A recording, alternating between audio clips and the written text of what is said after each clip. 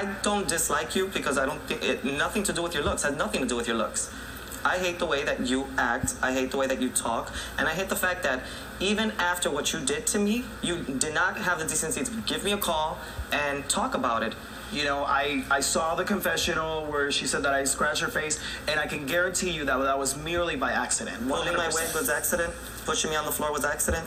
Jade, honestly, anyone that sees that video can see how you went behind me, grabbed my tits, grabbed my snatch. What am I supposed to do? You know what I mean? I felt threatened. I felt embarrassed. Well, actually, I felt more embarrassed than when they picked on your tuck. You know, girl, you were ridiculing me. Anyways, you were. Did I pull your wig? Did I push you off the stage? I think what happened was. I think what happened was that you were getting frustrated that I was kicking your ass under the. Jade, you crossed the line. You put your hands on me, sweetie. something right now. I'm glad I left on episode number 2. but look. You don't love me.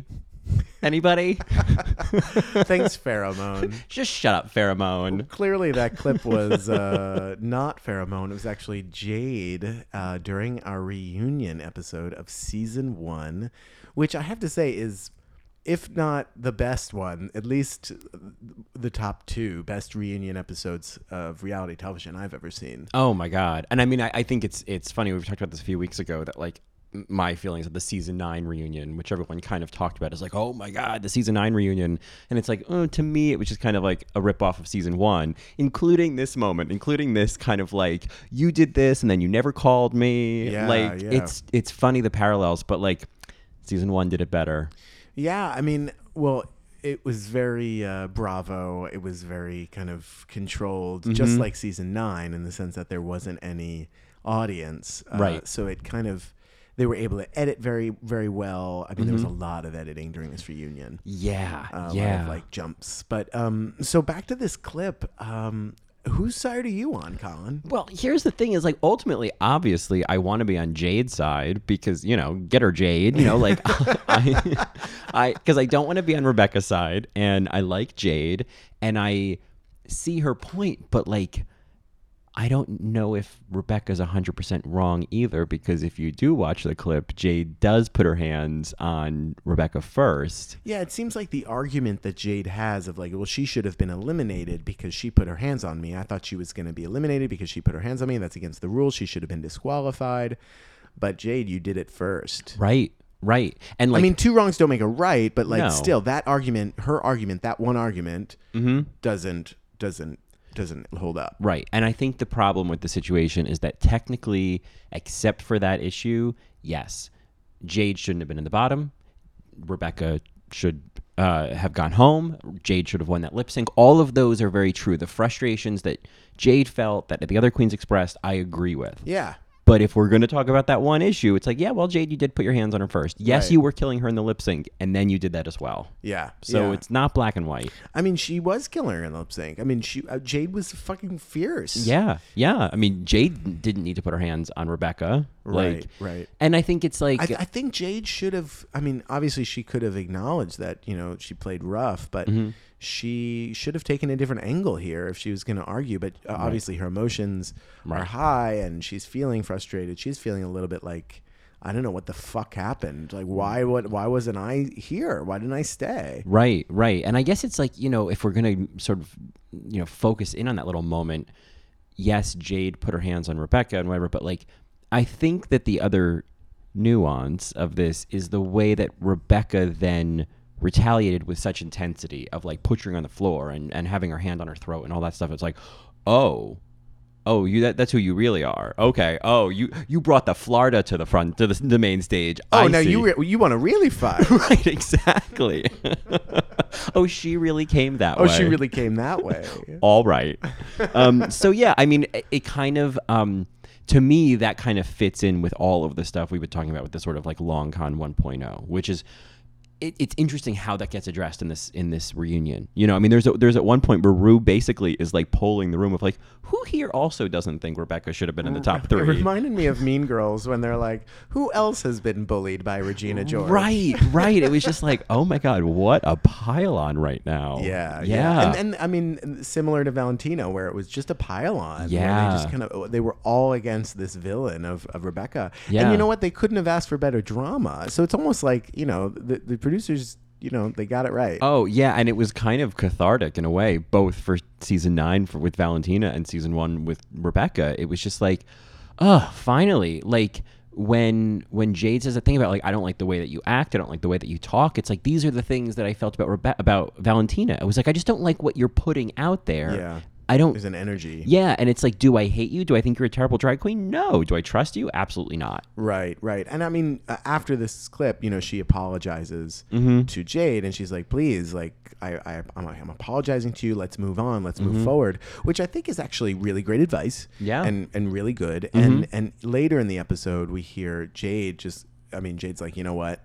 I mean, it's almost like she had a moment to think for a little while where she's like, fuck, like, I don't want to hold on to this anymore. Right. And she hugs Rebecca, which big of Jade, big on her. Right. And okay for Rebecca to be like, let's just move forward. Like, it sucks. It is what it is. Like, we can't change it. Right. And maybe there's nobody likes me. I'm not $100 bill. Yeah. Right. I mean, if she's a couple of sticky nickels at the bottom of a purse, you know what I'm saying, Mary? You just leave them in there. Whatever. Yeah, some Trident gum. Yeah, exactly. You just throw the whole purse out. You're like, you know what? Dedicate 5 cents to this mess. It's not worth cleaning. Like, I think that, Jade, it's also, there's an element of, and I'm just kind of, assuming there's like a moment of self-awareness of like, oh, right, this is how people are seeing me. This is how people are going to remember me. And so let me make sure my image is right and not have the final impression of people thinking that I'm just bitter, Yeah, don't get bitter. Just get better. Just get better. Yeah. My mic feedback. Oh, I didn't hear it. Oh, right. I created it. Oh, come on, God. Get with it, Mary. Sorry, Alyssa, I didn't. I'm just gonna shut up with my no drag knowledge mouth. Please. No, the other thing that I really appreciate about this, that if you aren't watching the episodes that you miss, is that Rue beams whenever there's drama. Whenever Shannel talks about herself, or whenever there's kind of a fight, Rue just kind of gets out her popcorn. Yeah. Oh my God. Rue is stoking the flames this entire reunion, which is partially, I think, why it's so successful. And then at the end, she just gets like the hairspray and the Bic, and she's just like, this whole fucking thing's going down. You forgot. Yeah, no. She's basically killing her Frankenstein, right? Yeah, killing her monsters. Oh my God! And I've tried to show you, and I've tried to show you, and I've tried to show you all these lessons. Fuck it.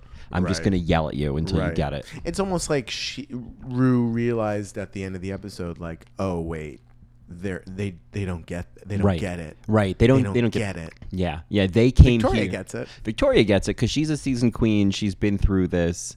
And I love that. I love that they acknowledge. They like pointed at her like, you get it. You get it. Yeah. Oh, they were looking for it. Yeah. Like someone, like some adult in the room who gets it, you know? And I think, BB and Nina were kind of quiet. They were quiet. Exactly. They were quiet. They're like, of course we get it. Like we get this. Right. But I think that was really interesting is like, oh, you guys came on here for validation. Yeah. That's not what we were here to give you. But you know what? What was this, 2009? Mm-hmm. That's what reality television was. People on reality just wanted to be validated. Yeah. Well, it was about like, tell me I'm the best. That's why they go crazy, right? That's why they all need therapists when they go off the show. That's why they develop drinking problems. That's why they develop drug problems, because they don't know how to handle the loss of fame, the loss of validation, because it was never there. Right. Well, it's funny you bring that up, because I feel like in terms of people kind of needing preparation, not only for going into one of these shows, but like what happens when you come out. I feel like Rue has been, especially like on the most recent What's the Tea episode, but I've heard him talk about it in the past. He keeps talking about this idea of like, there should be some kind of like therapy for people who go through this to know like what to do post this experience. Yeah, and unfortunately, there was that Dr. Phil show where like they showed D-list celebrities going through rehab and totally exploiting them and capitalizing on the fact that they needed. Oh, is that or was that Dr. Drew? Oh, Dr. Drew. Oh, that right, fucking homophobic asshole. Oh, is he? Oh, he was a Trump supporter. He's really right wing. Yeah. Wow. He doesn't. Look him up. He's not a very smart. Oh, he denies climate change. Oh God, I believe. Don't quote me on that, Mary. Right. Actually, quote me on that and then correct me if I'm wrong. So who's worse, Dr. Drew or Dr. Chris from a few weeks ago on What's the Tea? Oh God. We haven't even really talked about with that. Amber Rose. Yeah. Oh my God. And this is not a critique of Amber Rose. She was fine. I don't have any, I got no beef, no mutton, no lamb with her. But Dr. Chris, I thought, was full of bullshit. Yeah, I don't know. Well, obviously Dr. Drew is worse. Yeah. I don't know if you remember watching Loveline. Well, that's my with Adam memory. Carolla. Yeah. So like, I don't know if you remember, but every single time somebody called up and said that they were gay, Dr. Drew's like one of his first questions was, "Were you abused as a child?" Really? Yeah.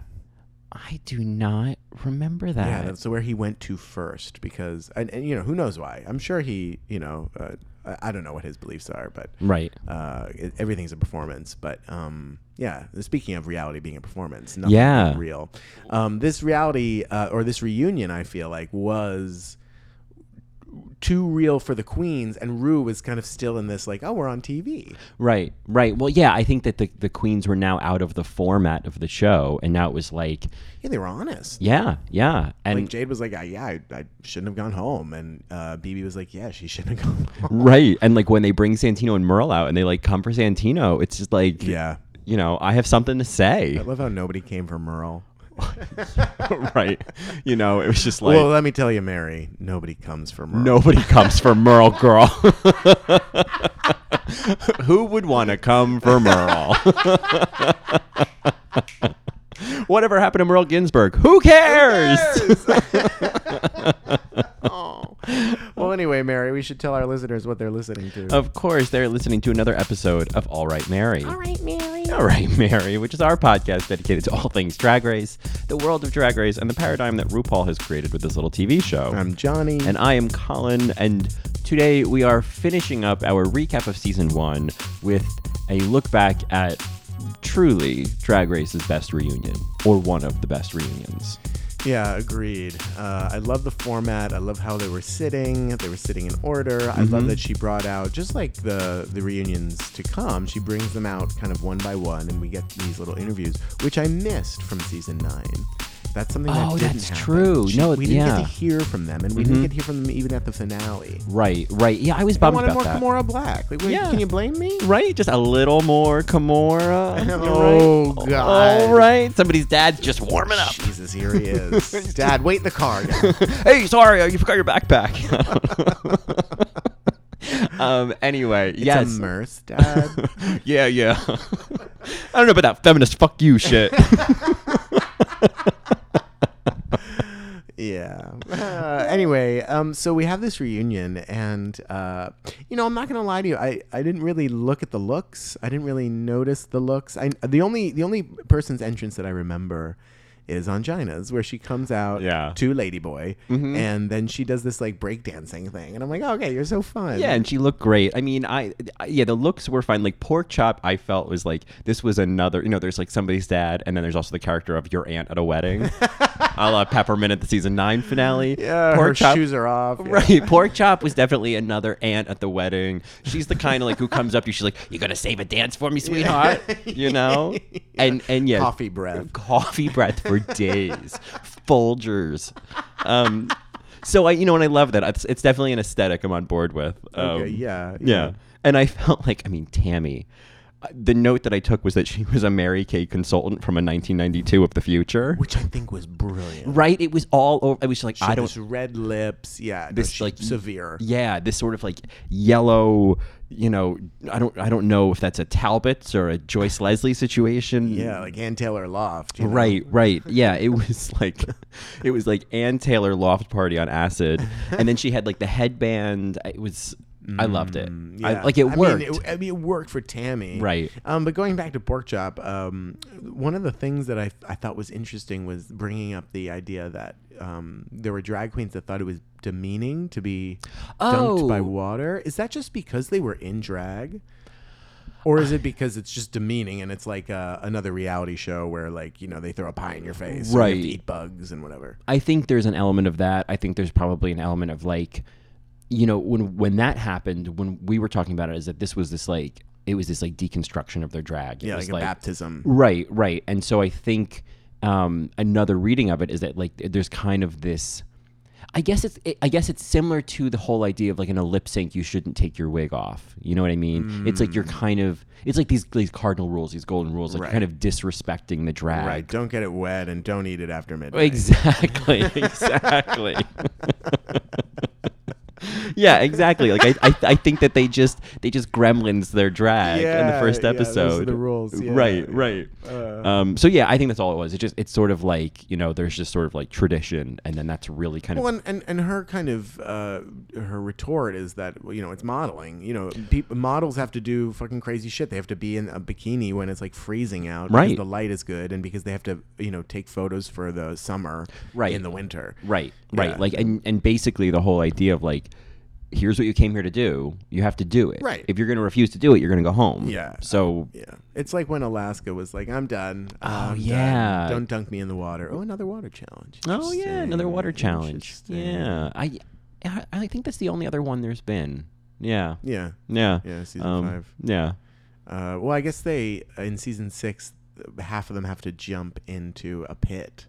But it's not water. Right.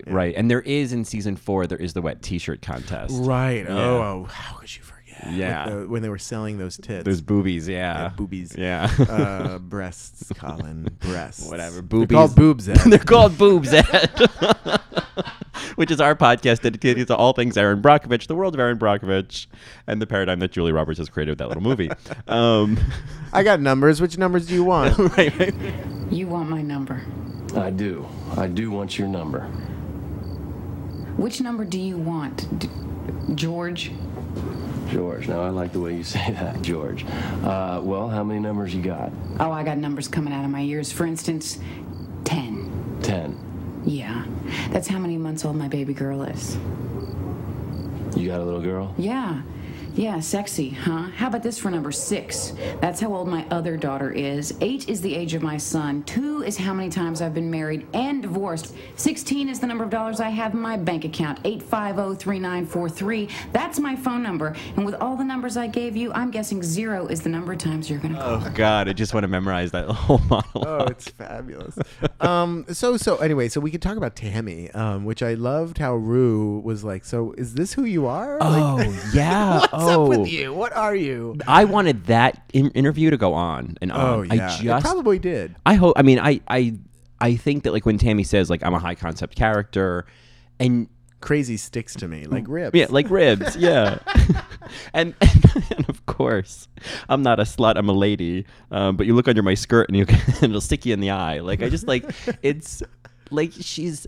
And she is this character, but there's these moments. There's little micro moments in between where you hear it go from a 9 to a 6. You know what I mean? Okay. You kind of hear her chill out a little bit. She's pretty quiet throughout the episode. Yeah, like and I feel like I didn't watch all of those. Like, what would it be like to have like lunch with her or dinner with her? Like, yeah. Like I don't even know who she is. Yeah, like what would you talk about? You know, like I didn't watch many of those like under the hoods, but some of the clips I've seen, obviously it's all the queens just sitting around talking. Yeah. And there's these like totally like present, you know, lucid things that Tammie is saying and sharing with the group. It's like, okay, so it's probably always a little kooky, but I'm sure that like she's elevating it for TV. Yeah.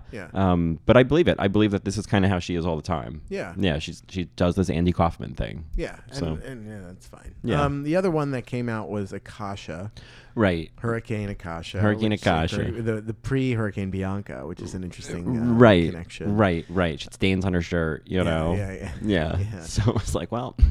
It was an interesting moment, though, to kind of bring back the idea that she was a villain, but it was the soft villain, right? There was a reason. Hurt people. Yeah. And she talks about her family, and it's hard to get close to her. I did think that it was interesting that her grandmother watched the show, and she referenced her grandmother, assuming that her grandmother supported her. Right. You know, talking about how drag was like her way of making money by not doing anything illegal. It helped her get out of her anger. I thought that was great. And the clip that I loved the most was when they showed when she says, I don't know why I'm crying. I haven't cried in 4 years. I'm like, oh yes, it is a breakthrough. Like, right. This was great for her. Yeah. No, it was, I like that they kind of reinforced that in terms of being a villain, like that there is this story underneath. I also thought it was really interesting to show that like her getting confronted for some of the things she said by Tammie and Porkchop, who are kind of, the note I took, they're kind of like the sensitive goons. You know what I mean? Like they're definitely like, if we're gonna, they're a riffraff that you love. Yeah, but they're definitely kind of like, they're not the cool kids. Right, you know what I mean? They sit together at lunch, but everyone else sits in other groups. You know what I mean? If we're gonna think about season 4, like they're the boogers. Yeah. I think season 3. Season 3. Yeah, they would be the boogers. Right. Yeah. Oh, that's interesting. Is who would be the boogers and Heathers of season 1? Yeah. Well, I mean, obviously Akashia thought she was a Heather. She certainly thought she was. Yeah. And I guess I would call Shannel a Heather, and Rebecca a Heather. Yeah, I think Rebecca wanted to be. I think Rebecca was an island in and of herself, Yeah, right. Right. Yeah, and Angina, I think, was certainly. I mean, and I think, like, again, like Nina and BB, I don't even think of them as Heathers. I think, like, no, we're just adults. Yeah. We don't have time for this shit. Right. Right. They didn't fall into that mold. Yeah. Back to Akashia. I mean, this is one of those things about why drag is so important, right? Because it allows us to see more than what we would see of her out of drag. Mm-hmm. So she says, she's like, the emotions are there. It's like, well, okay, right. The emotions are there. You know that they're there. Right. If you were, not doing drag, maybe you wouldn't be able to tap into that. Maybe you wouldn't be vulnerable enough to get there. Yeah. Well, and I think there's something interesting, and I haven't put much thought to this idea, but there is something interesting about men using female illusion to be more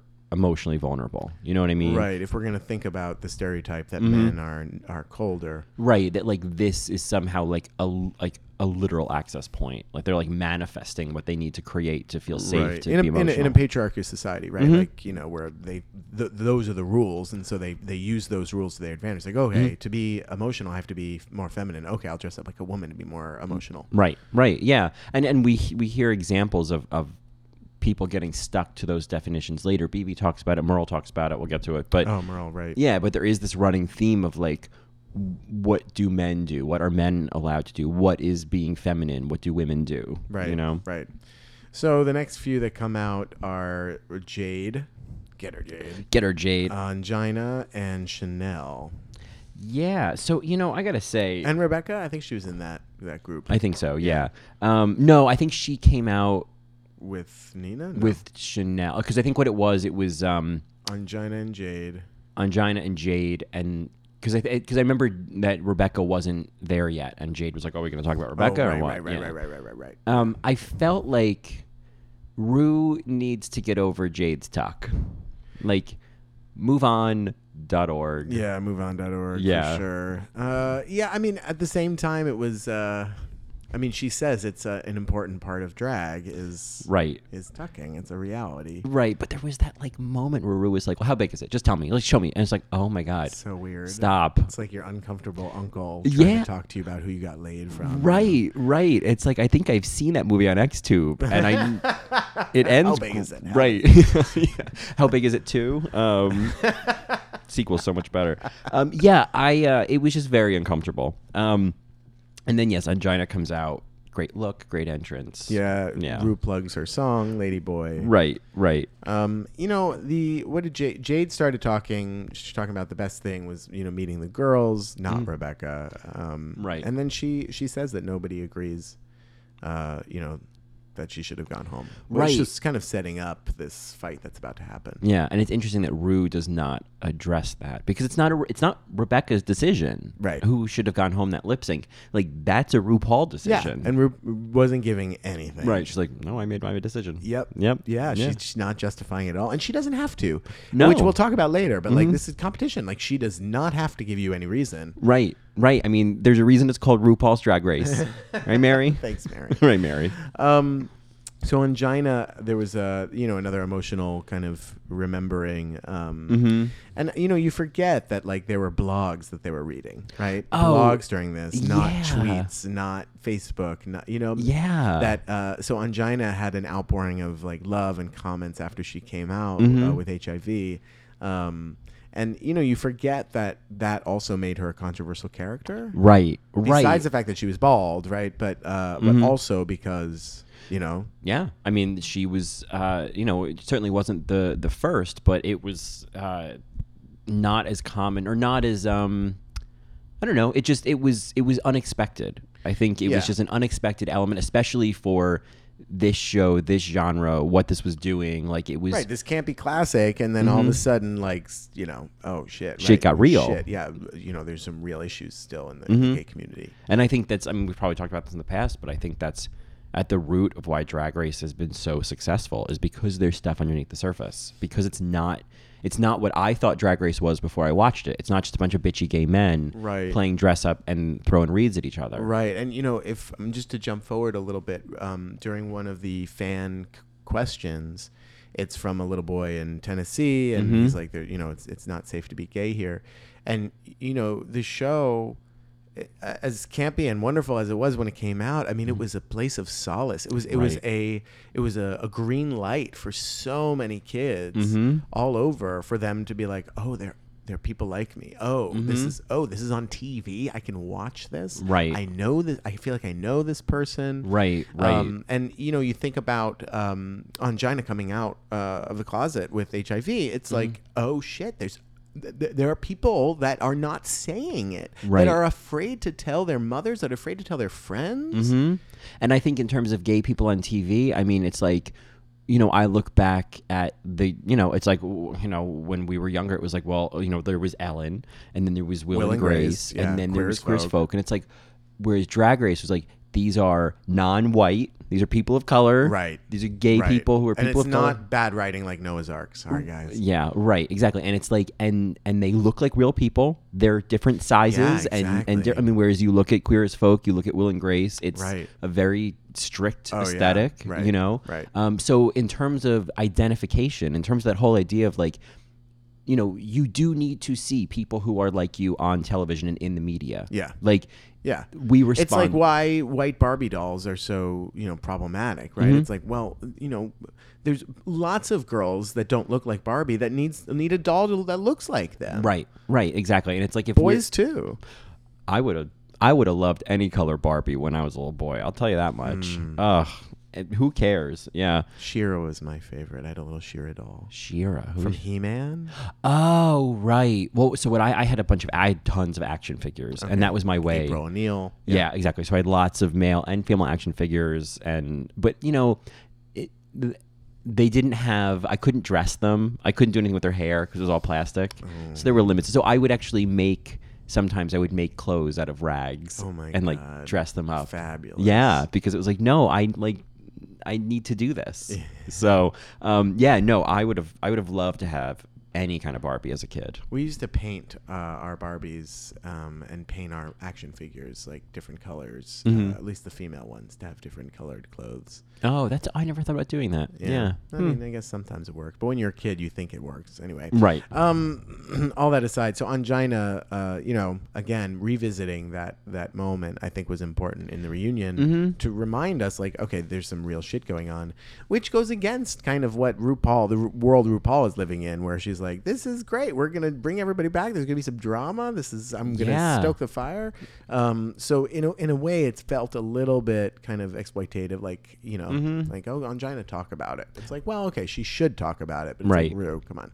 Right. No, I hear you. And I think the upside is just that, like, here's a representation of someone who is, who is gay, is HIV positive, is not white, and on television, and is not a tragic figure, has his mother's support. I mean, like, that's celebrating life. Yeah, like, that's a great storyline. Yeah. And so if the word is controversial that gets put to someone like that, great. As long as it gets people talking. Right. Oh, yeah, totally.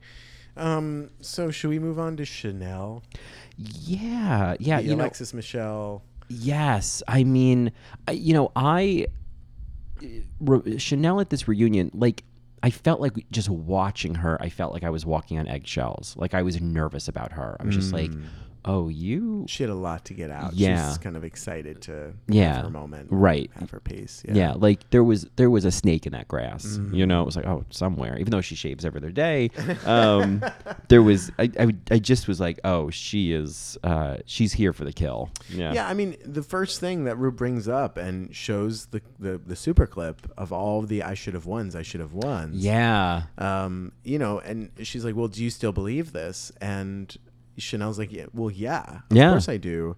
But, you know, I felt like from day one, you didn't like me and all of your critiques were negative, which is kind of what starts Ru's diatribe that happens later when she's like, well, you're not always going to get praise. Right. You know, you're a star. No one's denying that. And, you know, you shouldn't depend on me to tell you that you're great. Right. Now, I do think that Shannel had a point. It's like, well, you weren't saying anything negative to Rebecca. Right. When she should have. I mean, like, and that's when they bring up the girl fight challenge, which I thought Shannel was 100% correct about. Completely. Everything she was saying, I was like, you're right. You're right. Completely. Obviously, everyone has an opinion, which is what Rebecca says. But you know, she just didn't think she transformed this very masculine woman to the feminine. Right. Ru didn't think so. Yeah, I was surprised when Ru was like, oh, well, you know, Rebecca, you know, when you chose Temple, I thought that you were kind of self-sabotaging. I'm like, really? Shannel. I thought that she was saying that. I know, because I thought that what she was saying was that Rebecca chose Temple for herself. Oh, right. And Ru thought, oh, wow. Like, and Shannel saying, oh, you chose the easiest one. But no, like, Temple had very feminine features compared to Sweet Shannel, Pea. yeah, Sweet Pea. Yeah, totally. Short, woman of color. Yeah. And the fact that, like, Shannel transformed her so, you know, consummately, like totally did it. Like I had no issue with it. Whereas all, you know, and it wasn't like imitation. You know, we've talked about this. It was like basically Rebecca just like copied her look, you know, piece by piece and put it on Temple. Whereas Shannel's like, here's the essence of me, and I'm going to make it work here. Right. What's unfortunate is that, like, while I want to roll my eyes at Shannel over all of this, because just of the way that she approaches it and the way that she talks, she's like, you know, I'm not jealous. I chose to go home. I mean, I probably would have been so fucking frustrated. Yeah. Be like, what the fuck? Like, what? Right. Are you kidding me? You know, she should have gone home. I shouldn't be on the bottom here. Right. So do you think then that Shannel threw that lip sync against Rebecca? Do you think that was a throw? I don't think so. You wouldn't throw that away, but she was certainly giving off a vibe of done. Right. You know, and that will get you anyway. I think the moment that you say like, "Oh, I should go home. I should go," it's like, okay, okay.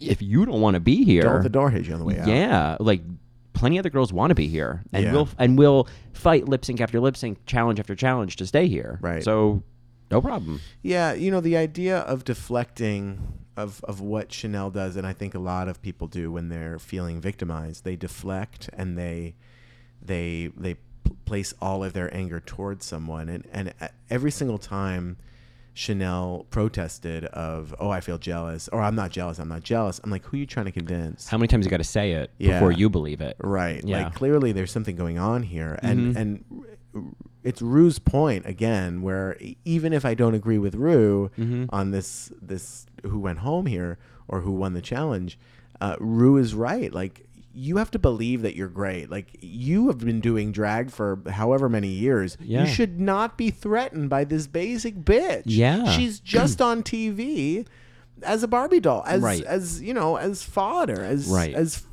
you know, Flint. Right. Like, you shouldn't need any of the feedback you're asking for, whereas Rebecca needs to hear it. Like, Shannel, if you're doing 39 character illusions venues in Vegas, blah blah blah, then you shouldn't need to hear from anybody. Right. Like, that, what is up with that? Yeah. Well, and I think that Shannel is, and this really becomes apparent for me later in her confrontation with Santino.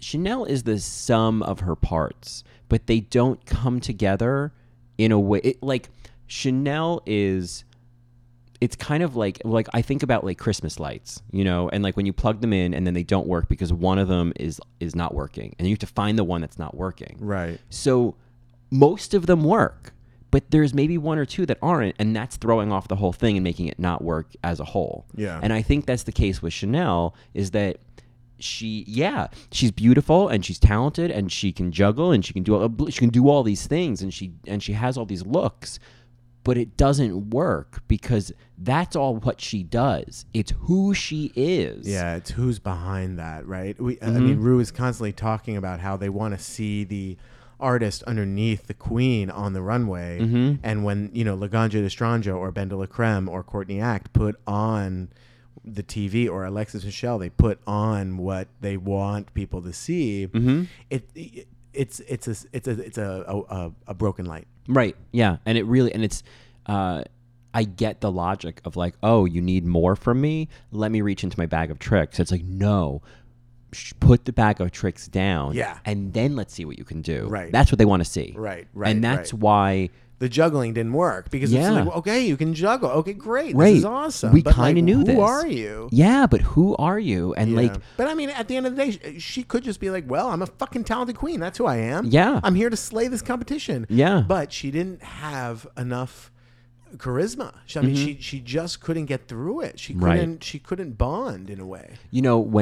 When they had asked one of the fan questions of like what came first, the heels or the juggling, and she told her story about how her kindergarten teacher taught her how to juggle because she didn't really have any friends, and you have this visual of this little kid hanging out with the teacher during recess. Wow. And I'm like, now, oh my goodness, now we're getting somewhere. Now this is who Brian is. Yeah, like and your parents didn't really know what to do with you, and you were like, oh, this is it. This is what we needed to see. Yeah. And like, it's almost like she's saying it and she doesn't even hear. Right. You know what I mean? Right. But like, we do finally get like a moment of like, oh, that's who you are. Yeah. It's like Valerie Cherish when she's talking about being on the field hockey team. And Valerie, she had a back brace. Yeah. And she couldn't do anything. She couldn't be on the team. So the coach was like, oh, you can be the water boy. And then I can't even. It's so just thinking about. He didn't even want her to be in the picture. Right, and that's when. Oh God, that scene, like, I could talk about that scene the rest of this podcast. That moment when she's just like, when she starts to say like, I thought she said I still got to be in the picture. I didn't. At least I still got to be in the picture. And that's when she tears up, and it's like, oh my God, right? Like I'm totally.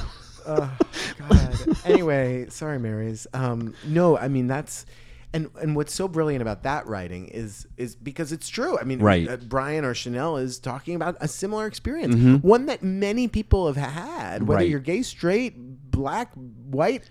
It doesn't matter. Yeah, there are people that have those experiences where they're just left out and just forgotten, and so they grow up to be adults that are craving attention no matter how goddamn talented they are. Yeah, because it's like the well has been left dry for so long that it can't even start collecting water. Yeah, you know what I mean? It's interesting because if you go on Grindr or Scruff these days, there are so many gorgeous torsos.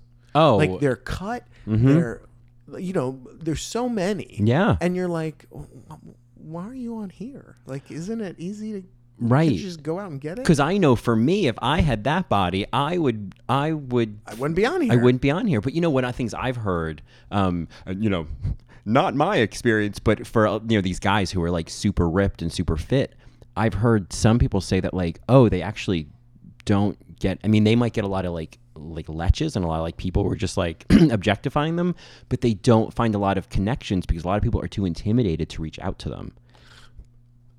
Part of me is like, boo-hoo. Oh no, of course, like, oh, poor old whore. But it's an interesting idea that like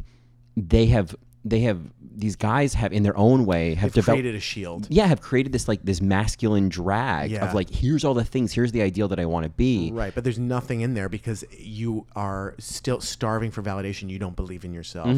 You cannot move forward in quote unquote the competition of life or whatever you want to call it, whatever kind of allegory you want to make here. You can't move forward because you don't believe you can move forward. Right. And so you're stuck on this app, and either people aren't reaching out to you because you're too beautiful, or you can't find validation, even if you do hook up with somebody on that app, which is why those apps are such a problem. Yeah, because none of it's real. Nobody's really interacting. No one's actually gaining like a sense of self from those things. Oh yeah, all of it is. Oh, God, I feel like I'm shopping on Amazon. Yeah, I haven't been on the apps in a while, but like. it just felt like I was shopping or that I was being shopped for. It just, Mm-hmm. I didn't feel like anybody was a person. Yeah, no, I mean, it really, You could say anything to anybody you could say, I'm taking a shit right now.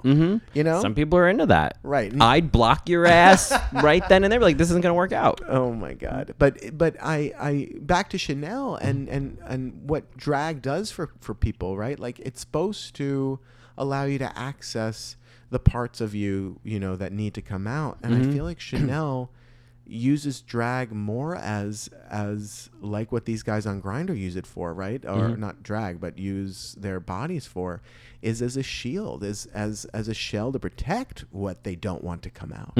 Sure. Yeah. I mean, I think, and I think everybody has a version of that, I think whether it's your body, whether it's how you talk to people, I think it's the whole idea of like the bitchy gay men at the bar that we've talked about, where it's like, guys choose to kind of like just, play boys in the band with you versus just like being friendly. It's like, well, what are you trying to protect? What's at risk right now? Yeah. Speaking of boys in the band, that's coming to Broadway.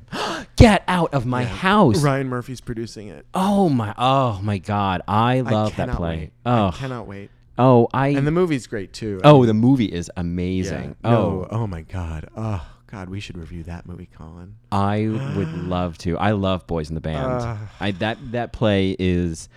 It just echoes everything that we're kind of talking about right now. This idea that we put out, or often gay men that have gone through the world and gone through their lives without like real validation or feeling so much shame for who they are. They put out so much venom, and they put out all of these kind of facades to trick you right into thinking of who you are, even though and you are horrified and terrified to show who you really are and what you think about and who you, and the pain that you're feeling. Yeah, and because I don't think Shannel wants anybody to know the pain that she's feeling, like Valerie. Right, and I think that's like when you sense that, it's kind of like, I don't know, I think to me that triggers so much compassion, you know what I mean, and so much empathy and so much interest. It's like, oh my, like I think it's not that you aren't showing your stuff, it's that you're afraid to show it. We've all been there. We have not all shown our stuff. Right.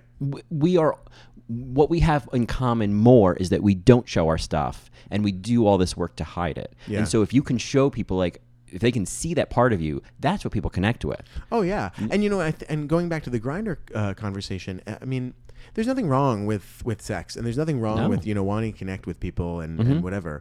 But if you are the type of person that's like, I mean, granted there are introverts and there's extroverts, and I get that. But like, if you're the type of person that can't go out and meet somebody, and you need the apps to get sex, it's like, well, first of all, should you be having sex? And second of all, like, why can't you connect with somebody in person? Is it because you're afraid of that rejection? Yeah. And this type of rejection is just easier to swallow because nobody's in front of you? Right. I mean, there's so many questions that I think nobody's asking, which is the problem. It's not necessarily Grindr's the problem, or Scruff is the problem, or I'm an introvert or an extrovert or whatever, because everybody has their reasons. But I don't think enough people, especially young people, are asking the questions of why are we doing this? Why are we acting like this? Why are gay people needing to feel this way to connect now?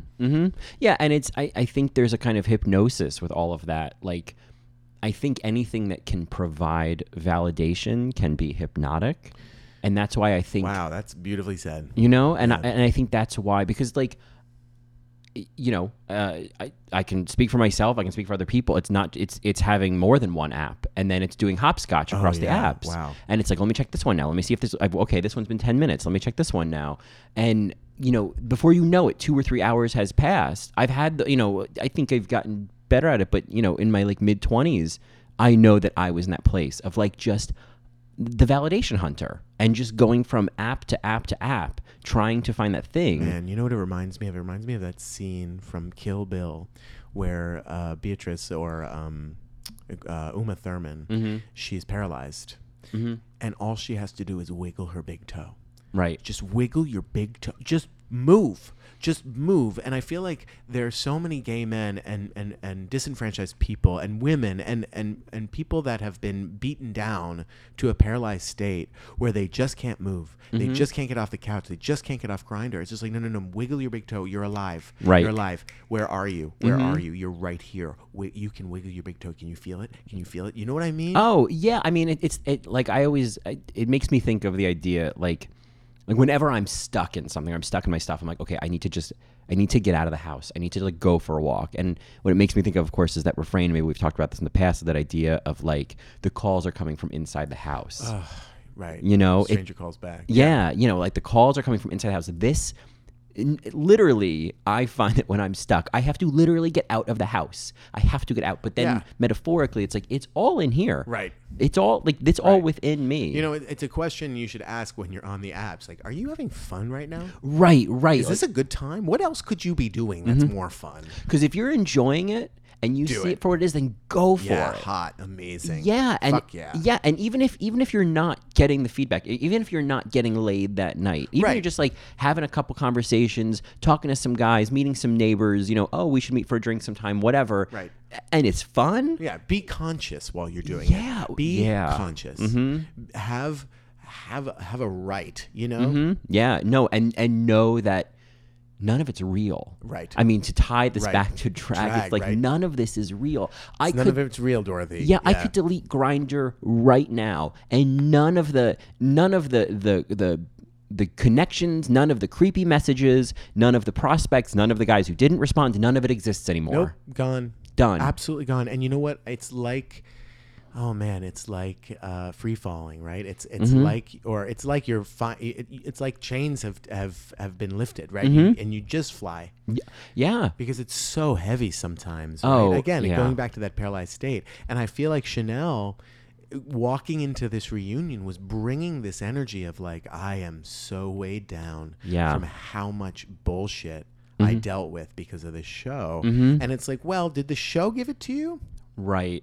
Or are you doing this? Is it coming from inside the house? Right. And did the show just kind of, you know, I know triggering is kind of like a thing these days, but like did it trigger something? Did it push a button? You know what I mean? Did it call that number? Did it allow you to see, or maybe even not see, what the problem is? Yeah. Like, I'm sure she's seen therapists. I mean, clearly she went back on to All Stars. Right. And did it right back again, but and got farther, I guess. But yeah.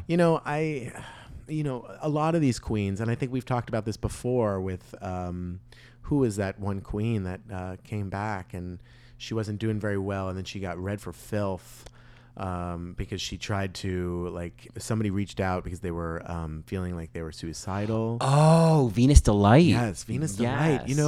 There's so many queens that leave this show and they don't learn the lesson. They don't.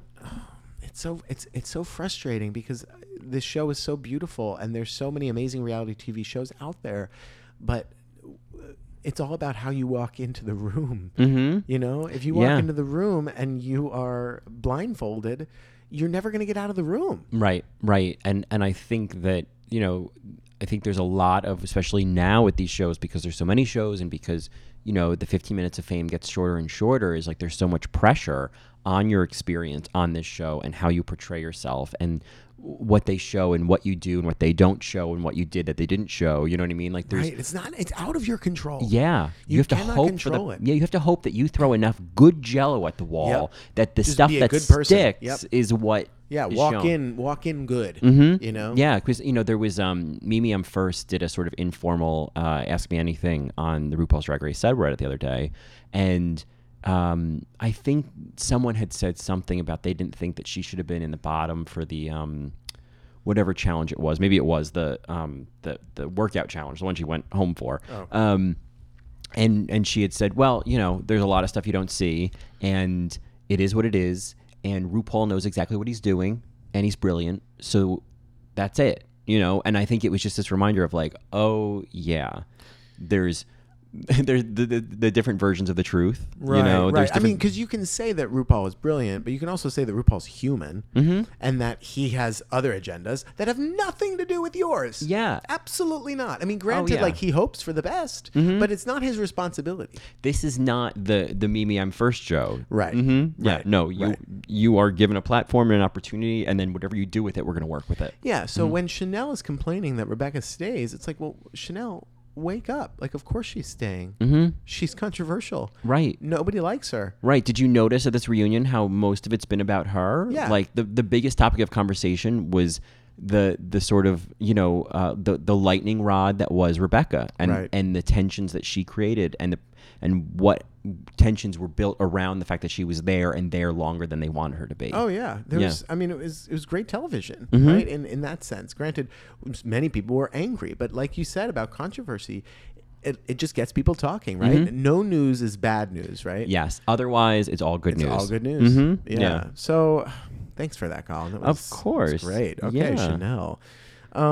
So then we have this fight with Jade and Rebecca that we talked about with the clip of the week. When it comes on.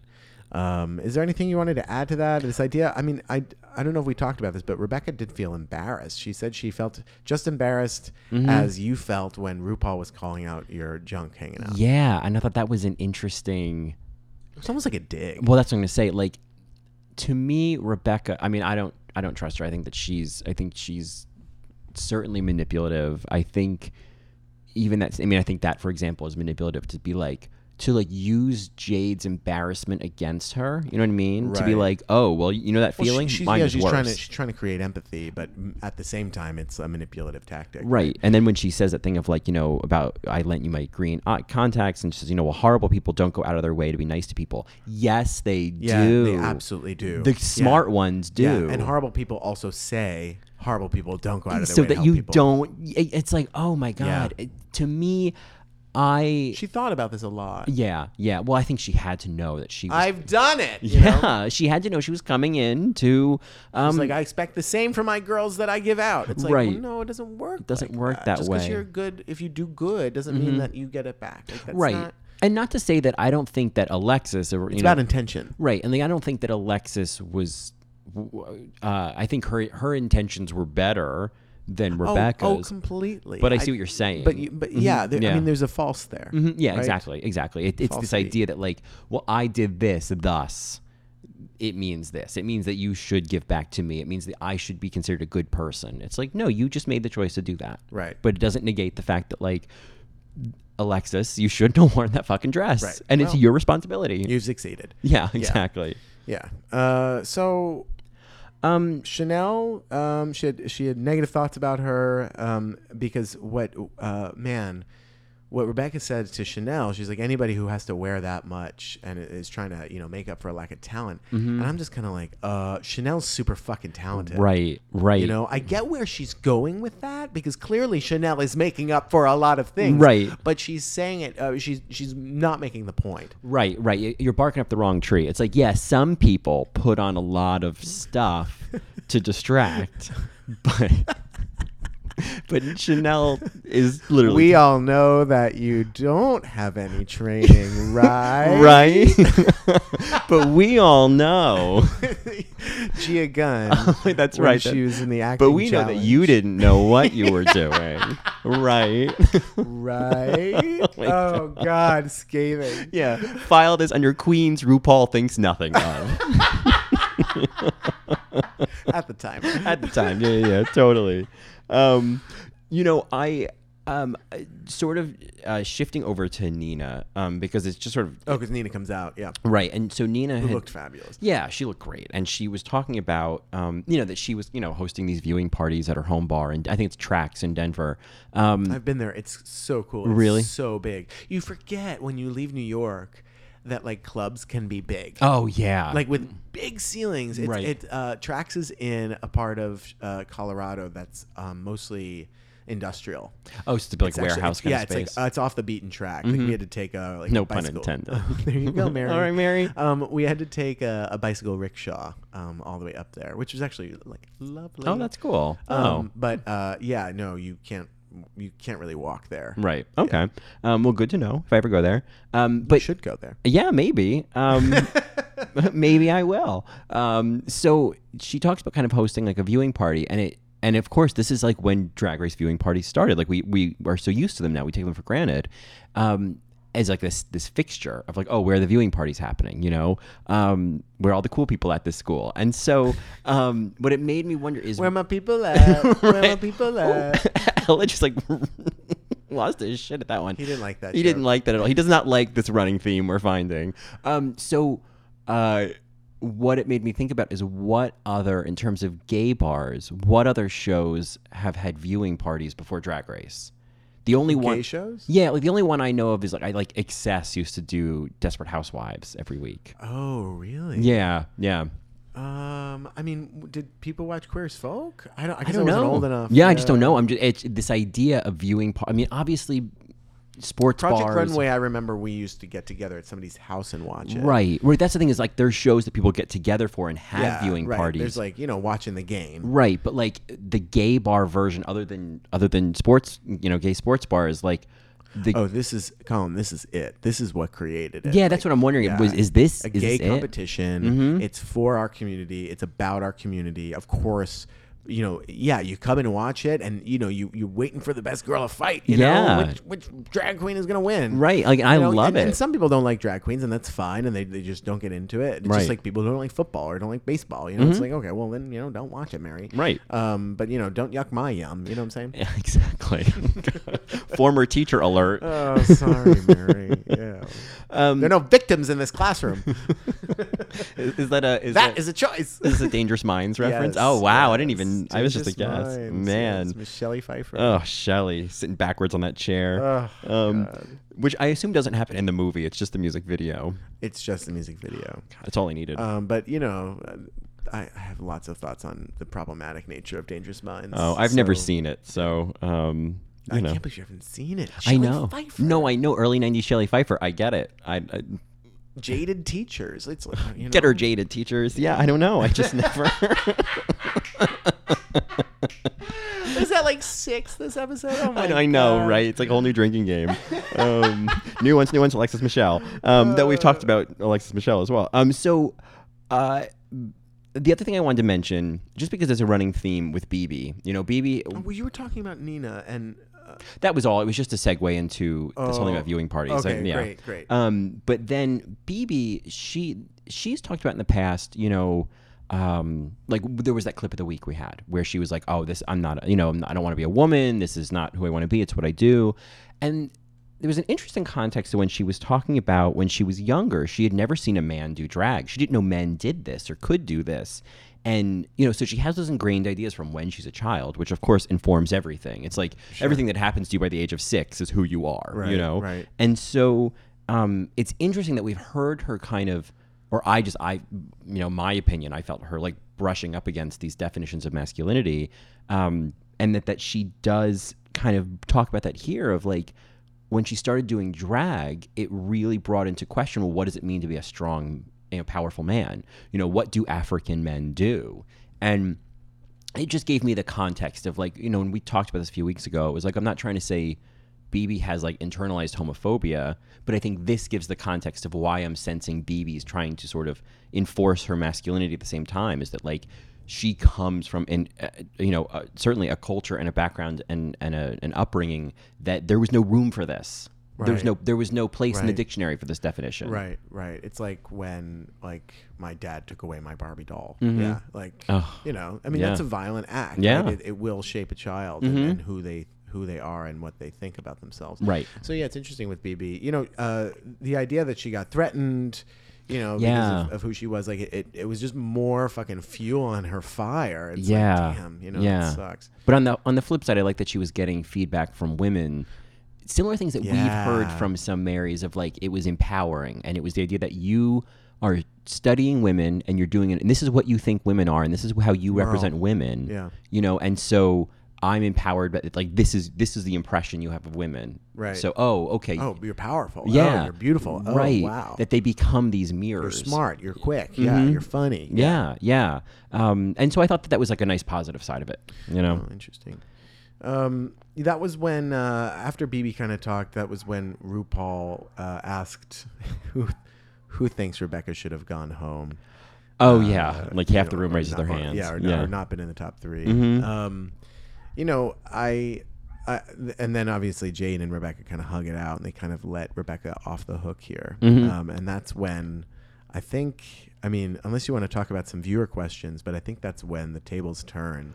When Merle and Santino come out, and everything gets really tense again. I mean, this is what. Yeah, you're right. This is because we talked about Rebecca's friend and how we don't really. It's weird that Rebecca's like, oh, we're estranged. I'm just like, okay, yeah, you're estranged. When Merle and Santino come out, you know, Merle, I was hopeful and then disappointed in Merle. Because she was talking about... Oh, yeah. Oh, my God. Okay. She started... I was like, okay, so... You had the same experience. Yeah, Good. Exactly. So Merle's, like, affected by her idea of femininity from this show. Yeah, she comes away from the show like, thinking... What really is femininity? I'm like, what a great question. Merle! Yes, Merle. We were talking about this on the Girl Fight episode. Like, what is femininity? It's nothing. It's fake. Right. And then she's like, men studying women evoke what they think it is. And... You know, I realized that whoever had the softness and warmth, that's what it's all about. That's what it was. And it was like, and I felt like, it was like, you learned nothing. Yeah. You learned nothing. Yes. Somebody call Michelle Visage. Right. Like, have to wait another fucking season for her? God. Like, what more do you want from me, Miss Merle? Are we on the same show? Right. Just this super cut of reactions of like deep cut reactions. Sahara Davenport, Leah Remini, like these are like like what the hell, man? Right. Oh man. No, I know. I felt the same way. I was like, come on, Merle. You know, and what I wanted her to say is what Porkchop said earlier, because she was talking about this idea of like what it's like to be big, and what it's like to be big in the drag community, and why Porkchop can do it, and she talks about how it's okay, you know, to be who you are and have what you have, but focus on the positive aspects of you. Yeah. Bring those out, because then people are going to focus on those too. Right. And she does use the word hide what you need to, which I think is, you know, we could delve into that for a little while, but I'm going to ignore it for now. Right. I wouldn't hide it. I would come to terms with it. I would understand it. I would use it. You know, I would find a way to look at it and think it's beautiful. Right. But that's where I thought Merle was going to go. I did too. She was going to be like, what is femininity? It doesn't matter. It's about what is beautiful inside you is what makes you you and what makes you beautiful. Right. Because whether you're feminine or masculine, it's beautiful. Well, and it's like, and then in contrast, you know, and I can't believe I'm saying this, but like then the points that Santino was making, where he was like, you know, I look at someone like he said, I'm not really looking at trends. It's, you know, he's a little, you know, full of himself in this moment. Yeah. He's like, oh, you're asking my professional opinion, right? But you know, what he does say is like he highlights Angina and Nina, and he's like, well, Angina is clearly studying fashion. She's fashion forward, like what she's doing, like she's got her finger on the pulse, and then basically says like Nina, like basically says there's the future of drag. Yeah. People are going to be co-opting this and taking like influence from this for years, which is an interesting idea. I don't know if I think there are other queens like Raven, for example, that are maybe more of that example. There's other queens that aren't on the show that have also shaped. Yeah, I mean, so much of drag, like, and especially androgyny. Right. You know? Like I think that it's an interesting. But because she's on this show, she had a lot of power, a lot of influence. Yeah, and I can't think of other queens. And if we're because yes, there's Drag Race queens and there's the rest of the drag world. If we're just looking at Drag Race queens, I can't think of anyone offhand other than maybe like a Sasha Velour that I feel like gives me Nina vibes. Sharon. Okay, Sharon. Yeah. I could see that. Raja in some ways, although Raja's very beautiful and girly in many ways. You know who else actually different from Nina, but Venus Delight. A little the princess. The princess, that's who I'm talking about, not Venus Delight. Yeah, the princess is, I mean, she's one of those queens I think people sleep on, but like is like, if you see like her Instagram, like she is so talented. Like she can do a look. Yeah. But yeah, and I think that it's not about people doing versions of what Nina's doing. It's just kind of like someone like the princess, for example, every look is different. Every look, it's not, there isn't a standard, where I think that Nina, that was kind of her storyline in the season. It was like Rue was saying, like every episode, even though like, I think in the clip show last week, I think Merle was like, or at some point was saying, maybe it was the finale, she was like, I kind of felt like I was seeing a lot of the same things every week, which I didn't think was true about Nina at all. I just don't think that. I mean, obviously, there's sound bites that these judges have to create. Right. And at this point, am I really believing anything Merle's saying? Yeah.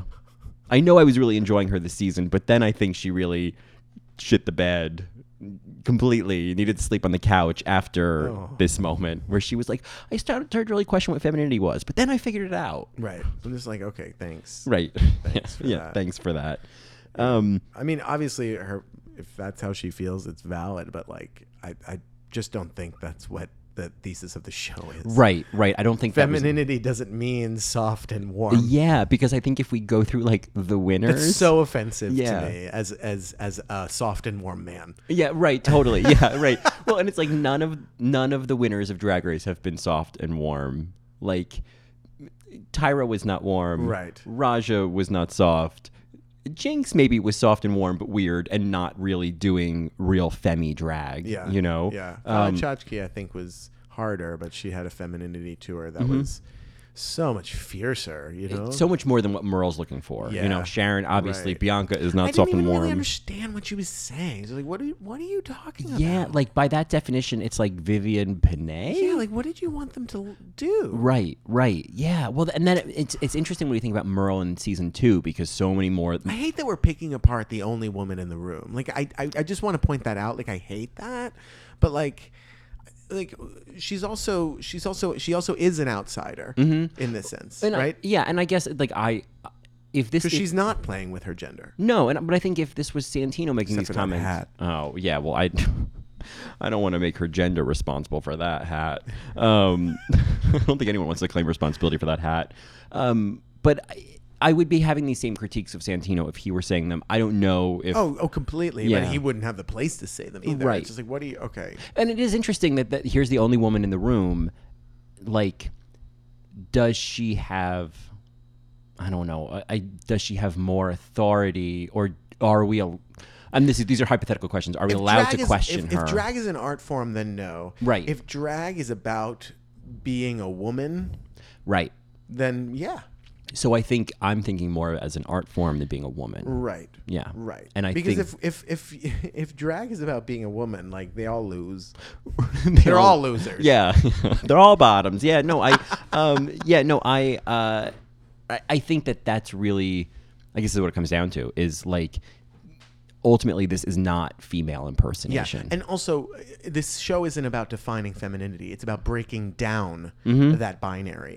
And she's bringing it back up. And I'm just like, no. And how do we redefine it? Yeah. Right, right. And, that goes back to Nina talking about her androgyny and why she chooses to go down androgyny with Annie Lennox and Boy George. Yeah. And it's like, she wants to play with gender. She wants to break it down. And that those were the influences that excited her. And I think that's really important too, is like, well, what excites you? Like, what drives you to do this? Because like, if you're not excited, if you're like, if the inspiration that you're going for and whatever look you're doing is something you're not excited about, like, I just think that's going to show. Yeah. You know? Oh, completely. I mean, I think it makes me think of like, someone like Max, for example, from season 7, when he didn't want to go change the gray. It was like, because this is the aesthetic and this is the idea that he's doing. Derek Barry, he's like, okay, Derek, just keep doing Britney, girl. Right. If this is what he's excited by. Right. Yeah. Don't force him to do something he can't do. Or and if he can't do it, then you got to go home. Yeah, exactly. Then your ass is going home. Your ass is going home. Yeah.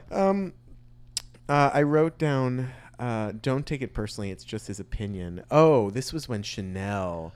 Oh, that moment. Don't let criticism bother you. And then Shannel like stops, almost like she was going to read a cue card. I feel like she memorized the speech. Oh, absolutely. Yeah. Well, and I don't think that, because Santino gets tough with her. He's like, well, that top is cheap. Those pants you paid too much for. Yeah, you paid too much. Yeah, and it was like, Santino, she's down. Stop kicking her. Yeah. But it was almost like I don't know what his other response could have been. I think they could have just agreed to disagree.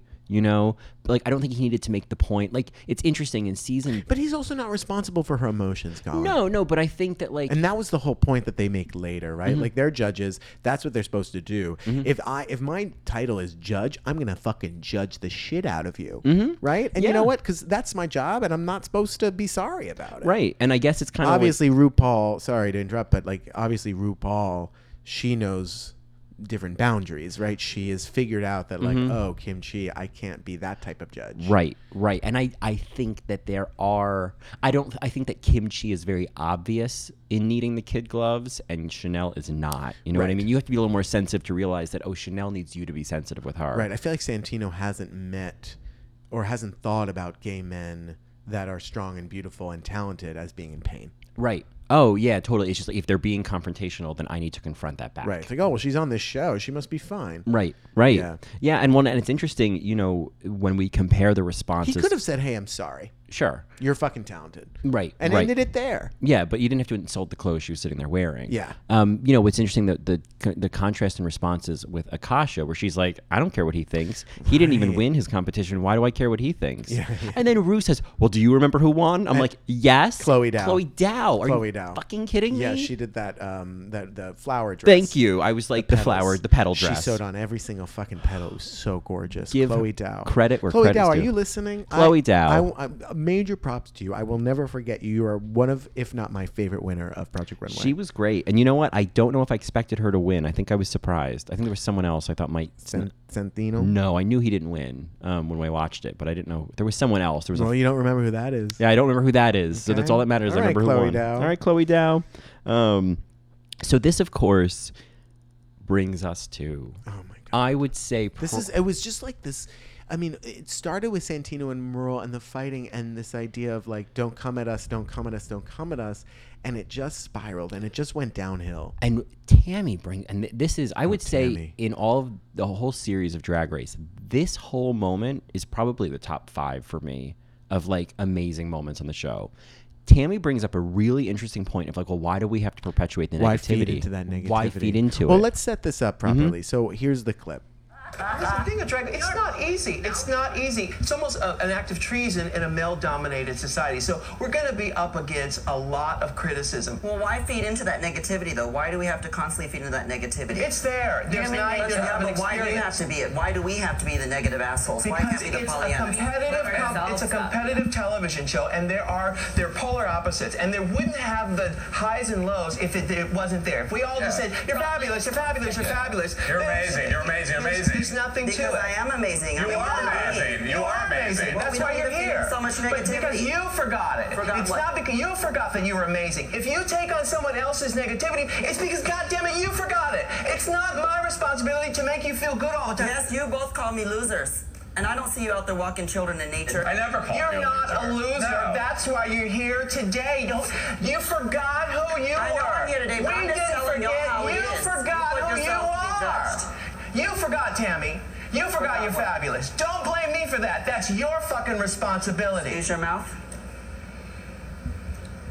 And it's the same. It's same for all of you. The fact that you're here is because you're goddamn stars. How many fucking times do we have to put that in your head? You're a fucking star. Don't let anybody tell you that you're not. God damn it, if I had a nickel for every time somebody said to me, you can't become a star as a drag queen, I have a fucking $1 billion.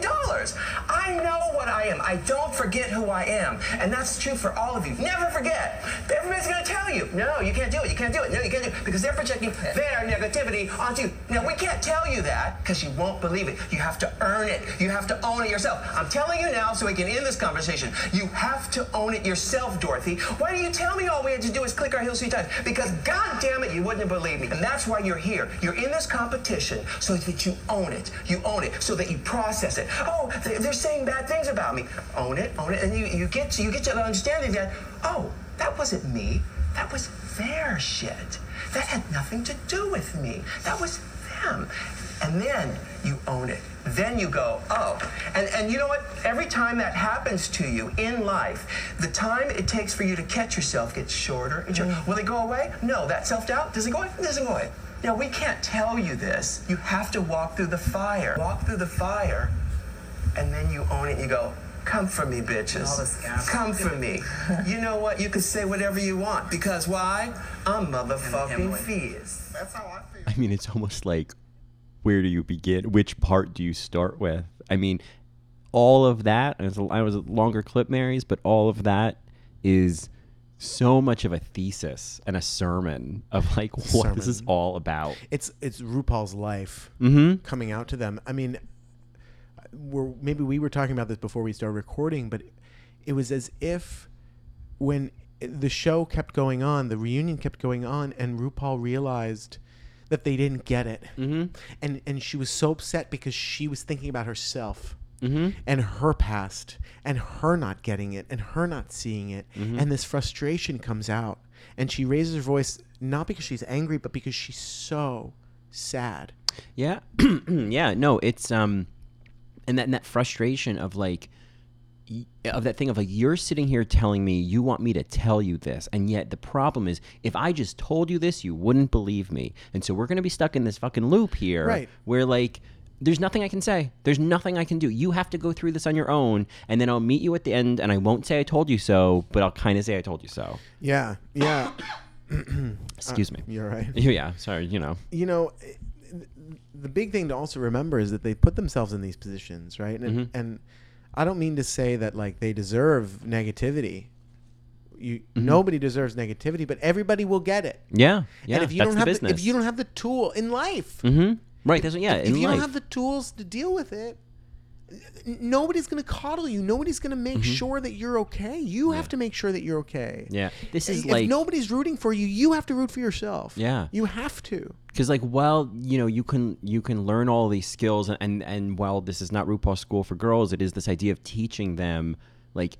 These are the ropes, that you're gonna have to. These are the hoops you have to jump through. Like these are, the things you're gonna have to do. But like. One of the things, like the most important thing you're going to need if you want to be quote unquote America's Next Drag Superstar, the most important thing is to have a thick skin. Yeah. Because people are going to criticize you no matter what you do. Right. Because, and as she starts off with this diatribe, she says it's an act of treason in a male dominated society. Drag is an act of it's an act of rebellion. Yeah. And it's ballsy. Pardon the irony. Right. But it's ballsy to do that. And of course, people are going to mimic or mock you. They're going to put violence upon you. They were going to chastise you. They were going to say that you are wrong. Right. And it's up to you to be like, no, nope. Right. Absolutely not. And if you walk into the room with that awareness, you're going to be able to get out. Right. Like once you can really not just hear, but like feel this idea that like what other people think of you is none of your business, which is a great bumper sticker, and it's fine and it can make sense in your head, but until it moves down to your heart, like it ain't fucking nothing, Right. And I mean, RuPaul talks about this on the podcast all the time, but it's a daily exercise. You have to constantly do this, and she kind of alludes to it here, where it's like you're going to walk through the fire. You're going the time it's going to take to heal from negativity is going to get shorter and shorter, but it's never going to go away. You're always going to have that inner saboteur that's there saying, "Nope, you're not good enough," and you have to be able to eventually get really good at everyday practice. Be like, no, that's not real. Yeah, it makes me think of there's I'm hearing that because of this. I'm hearing that because of this. Right. Do you know that play Rabbit Hole? They made a movie a few years ago. Is it with Nicole Kidman? Yeah, where her son dies, and so I think there's a scene where she's talking to her mother, played by Diane Wiest. So enough said. And they're talking about grief, and she's basically saying like, does this ever go away? Does this ever, and her mother says, no, it doesn't go away. It's like this rock in your pocket, and at first it just like weighs you down, but over time, it's either you're able to walk with the weight. It doesn't feel as heavy. It's always going to be in your pocket, but it won't be weighing you down as much. It's interesting when you talk about grief, because I've heard it said similar, but in a way of like, people say that there's a part missing, right? A part of them is missing. There's this void, and you're never going to fill it. And people will constantly try to fill it, and that's all inauthentic. Right. It's never going to be filled. You just have to figure out how to make space around it. Right. It's this idea of like, if there's this void in your life, instead of trying to throw things in it, like plant flowers around it. Yeah, exactly. Exactly. And celebrate just, it. Yeah, and just walk around it and get to know it. And that's the hardest thing to do, right? Like we're saying it like it's nothing, but please, there are plenty of things that I'm sad about that I'm still trying to get over, right? Yeah. But back to RuPaul, this idea of people tricking themselves into thinking that they need RuPaul to say that they're good, or they need other people to say, oh, you're being negative. It's like, or you're being a bully, right? Back to that kind of buzzword. It's like, actually, they're not being negative. You're accepting it. Right. and internalizing it as negative. It can be negative, but you have to be able to block it or be like, no, that's fine. That's on you. Fuck you. Right. There are so many things that we hear and we see in the world where we're like, oh, that's not true. That's not real. I don't believe that. That's not real. That's all bullshit. And we know how to access that feeling. Certainly anyone who watches the news certainly might have a feeling about, in terms of politics, in terms of Trump, might be like, that's not real. That's bullshit. He's lying right now. Yeah. And we're able to just go there and be like, I don't like that it's being said. I hate that this exists, but I'm not gonna treat it the way I would treat something that's true. I'm not gonna give it space. I'm not gonna there's no room at my table for this. Oh yeah. And so we know how to access that, but when it's personal, it's really like you turn around and suddenly it's at the table. Yeah. You know what I mean? Oh yeah. And if there's anybody that I'm gonna believe about this, it's RuPaul, because when she said, if I had a nickel for every single time somebody told me that I can't do this and I can't, I'm like, oh, she probably, it probably sucked. Yeah, because it probably sucked for her. Yeah, nobody else was doing what she was doing. Like there was no path for her to follow, and so to be a drag superstar. Right, there were drag queens, but nobody was breaking into the Brady Bunch. Right. There was no one who had given the idea that this could work. And so when you're doing something a talk show. Right, and you're doing something that nobody has shown it possible to do before, and then there's people saying you can't do it. Yeah. You have to be able to keep moving despite all of this negative feedback. You have to be able to keep moving. You have to move on. I one of the things, if you're just listening to the clip and you didn't see the clip, when Tammie says excuse your mouth. RuPaul's face was like her face when she's looking at Pearl. I was gonna say, this was the original. Is there something on my face? Yes. And so much ballsier. Oh yeah. In the middle of Ru breathing fire. Yeah. Tammie was not backing down, and I kind of loved it. And the whole time she had this disgusted look on her face. Well, which is so interesting, because I guess I think about Tammie as someone who very much knows her drag, and to a fault, right? That was her downfall in the competition.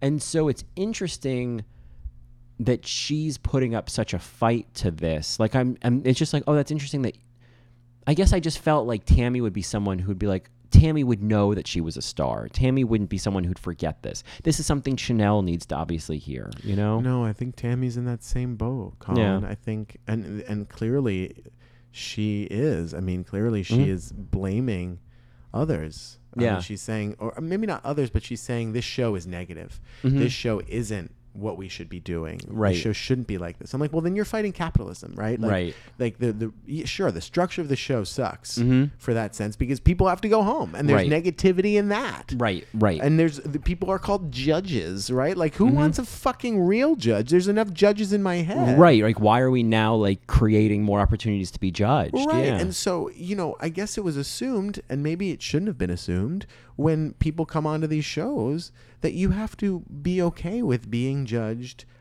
in front of millions of people. Right. And RuPaul says it. She's like, well, it's your responsibility to know that you're a fucking star when you walk in here. That's why you're here. That's why you're here. Yeah. What are you talking about? You're on TV. Right. It's almost like this compliment in a way that she's RuPaul is expecting these queens to be able to handle this because they're so talented. Yeah. It's I think other reality shows are a little bit more manipulative, right? And especially with when we talk about Alexa Michelle, it's okay, they must have known that there was going to be a meltdown of sorts. Well, they do these psychological evaluations before these shows, and it's not to make sure you're sane enough to be on this show. Not always. That's not.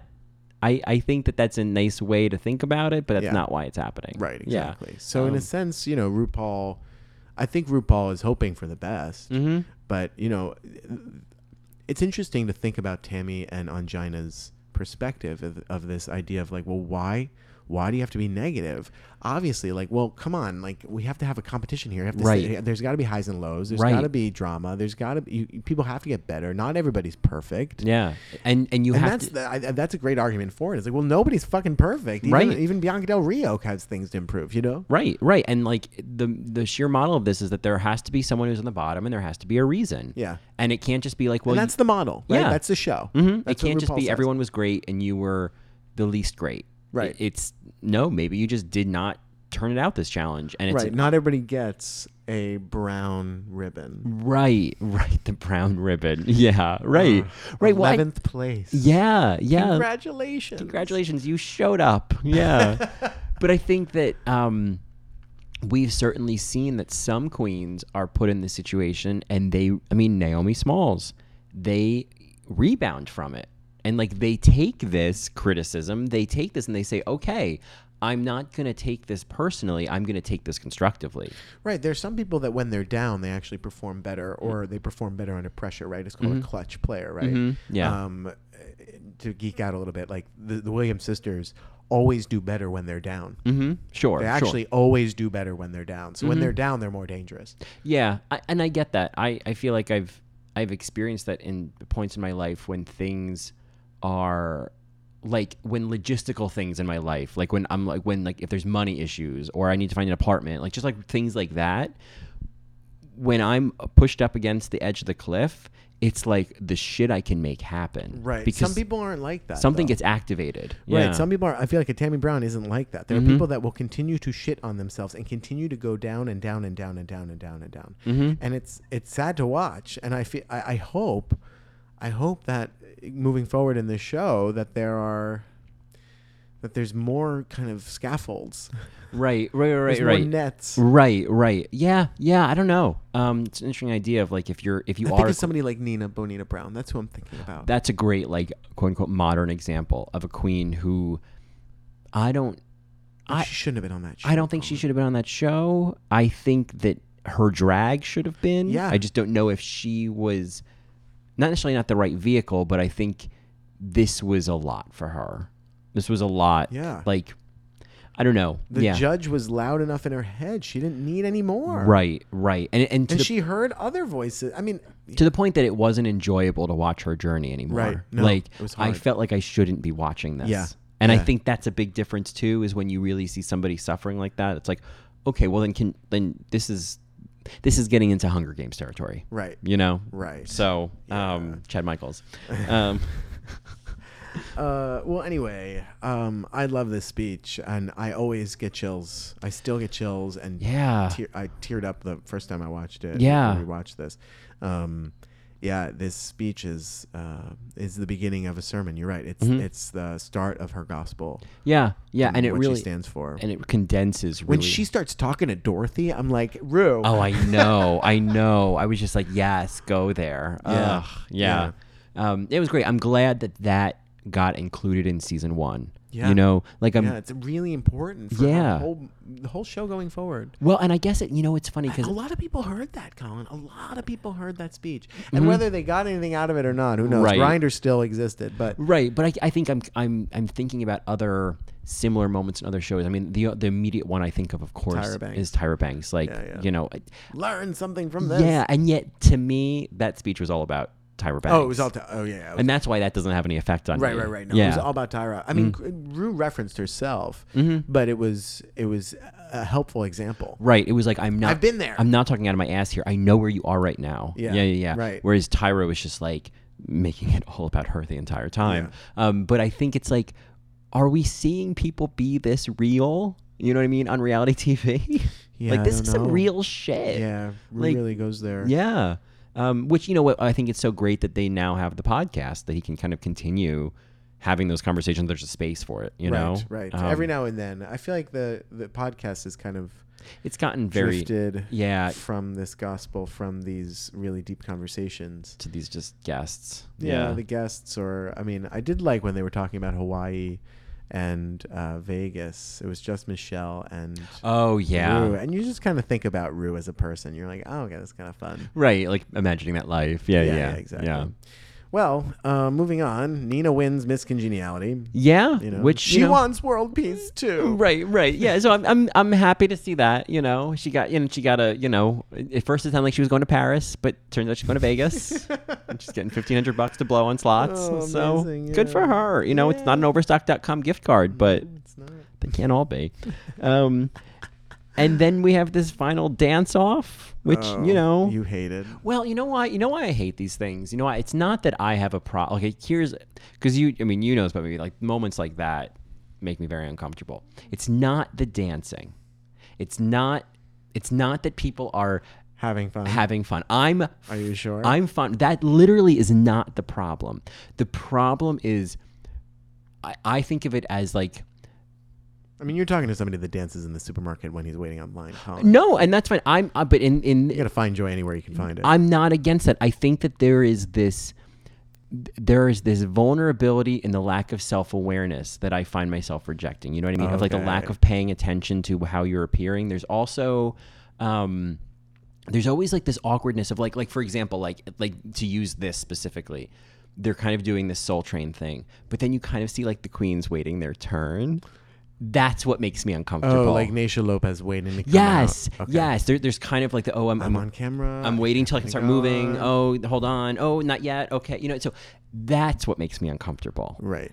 Once they get going, it's fine. Yeah. It's that moment. It's that Valerie Cherish moment of should I go on? Right. Yeah. Right. Creating a character. You know, it reminds me of an email we got from someone. I should pull it up, but they were questioning this idea of the self-producing queen. Oh, yes. And how we've been commenting for most of our podcast about the self-producing queen and how it's negative and how it's false, but we haven't really focused on the queens that self-produced in a kind of a strategic way. Right. This I meant to write back to this email today, and I thought, maybe we'll talk about it. This was from Sister Mary. Is it what's her drag name? It's Anna Lee. Is that what it is? Oh man, we have so many emails. Wait, hold on. Oh, it's we have so many emails. It's from his name was Matt. Oh, Matt. No. Oh, I shouldn't say his last name. I don't know. I don't know I don't know if it's a problem saying people's last names. Yeah. Oh, so he brings up Alyssa. Oh, let me read this passage. So I immediately think of Alyssa in All Stars 2. It's clear that, and I think you address in your recapping of All Stars 2, Alyssa is consistently aware of the cameras, of her persona, and how she's going to be received by fans. She was generating catchphrases. She was serving face at all times. She was always presenting a very specific character of Alyssa, making herself more tailored to the fan base, and it worked. She was definitely the season's fan favorite. I'm not suggesting that she was being fake, but she did choose the part of herself she wanted to showcase and played up parts of her character that she hadn't before in season 5. Yeah. So, I mean, to respond to this, I clearly, right, there's a Laganja type, there's a Rebecca type, and then there's an Alaska type who is, almost to a fault in that sense. Yeah. Like, too perfect. Right. And then Alyssa, who is producing, they're creating content for people. Yeah. It's really smart. It's a smart way to play. I find it more authentic.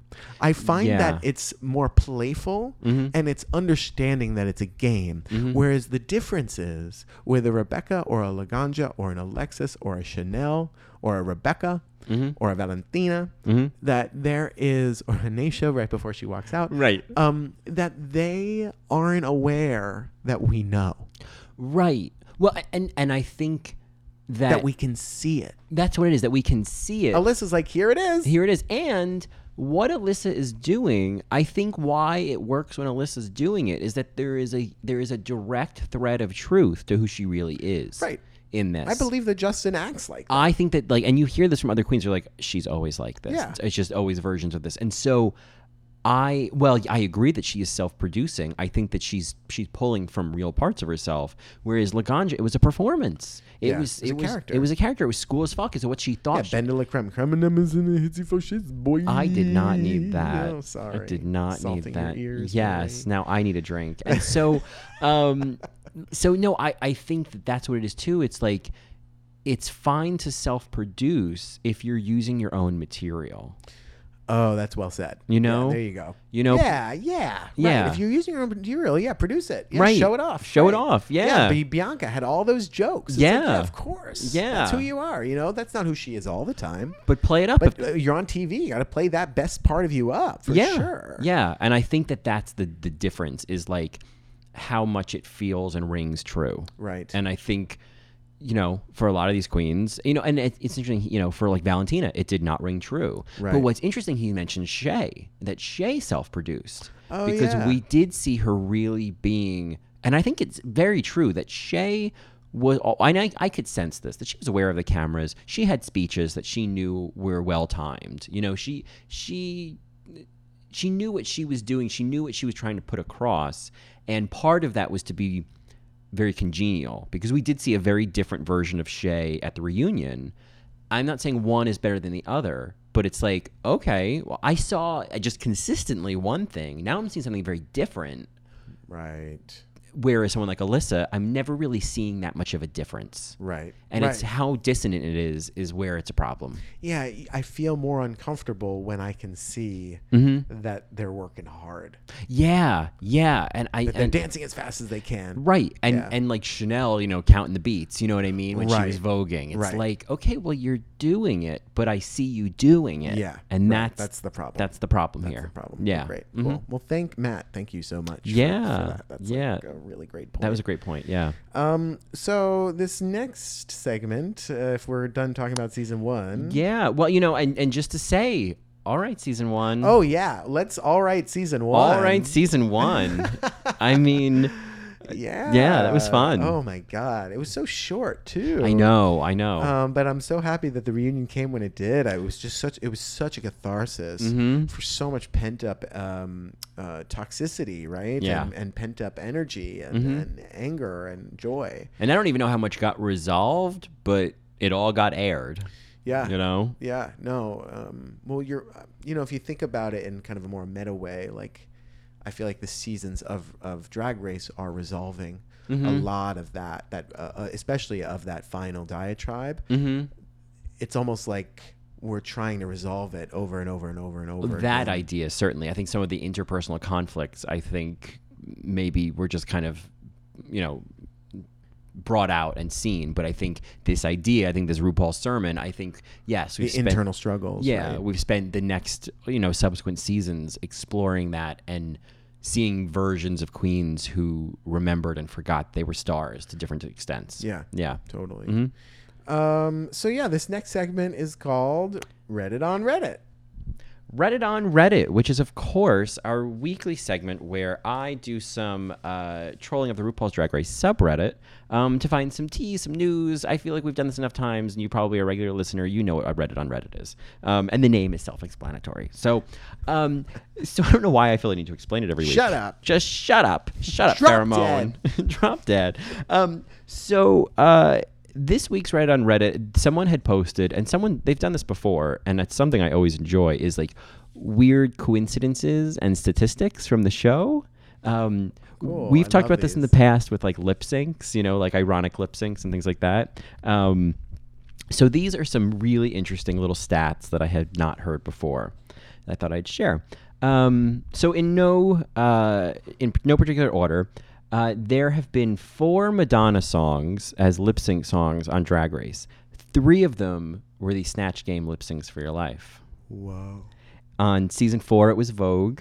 Season 8 was Causing a Commotion. Season 9 was Music. And then the 4th one was the season 6, episode 1 lip sync between Vivacious and April of Express Yourself. Oh, okay. Or Vivacious and Kelly. Excuse me. Kelly Mantle. Woo! Yeah, I'm gonna put these back on. In season 5, out of 11 lip syncs, only 3 did not feature Coco, Alyssa, or Detox. How crazy is that? Who were the 4th, 5th, and 6th place queens? Yeah, I love Coco. Every episode that Tatiana was in of All Stars 2, she either won or went home. Oh wow! There were no episodes where she just. Because there weren't that many. Oh, I see. Okay, that's a cool statistic. Right. Juju between season 2 and All Stars, she has lip synced 5 times and never lost. Wow. That's impressive. Katya has also lip synced 5 times between her 2 seasons, but only won against Sasha Bell. That's right. And both queens are from Boston, whatever that's worth. Here's an interesting one. On season 7, they did the challenge of whatever happened to Merle Ginsburg. Oh, yeah. The 3 queens who played Michelle in those different storylines were the top 3. Funny also, Sharon played Michelle in Snatch Game season 4. Cracking the code? I don't know. So we put that there. All that green. All that green. This is a weird one, but I just thought it was like a... I thought it was like, oh, that's just there's no subtext to this. It's just true. Is that when it comes to Snatch Game, the queens who have come out as trans have not done well in Snatch Game. Wow. Which is a weird coincidence. Yeah, that like is weird. Sonique went home, Kenya went home, Gia went home. Wow. Stacey Lane Matthews did win. That's good. Jiggly was in the bottom 3. Carmen was terrible. It's just this God. weird connection. Wow. It's just like, I guess that's true. This is not to say that trans queens can't do impersonations. Duh, blah. We all know that. Clearly. We're just looking at numbers here. Roxy Andrews on season 5 and All Stars 2, she received a runway critique every single episode of both seasons. Like it was bad. No, she didn't. She wasn't safe. Oh, she was always on the runway. Always on the runway. Yeah, they always. Wow. Because some queens will complain. She's fabulous. Well, too. yeah, but a lot of queens will complain like, "Oh, I haven't had any feedback on the runway. I don't know if they like it or not." Well, Roxy got it. Yeah, and she got it time. every single episode. Wow. Wow. And then finally, I thought this was interesting. In season 7, the first 4 episodes had 8 different queens in the bottom lip syncing. It was Tempest, Candy, Katya, Sasha, Jasmine, Kennedy, Pearl, and Trixie. Oh my god! Usually you've got some repeats. Yeah, because then they go home. They're circling the drain. Right. Wow.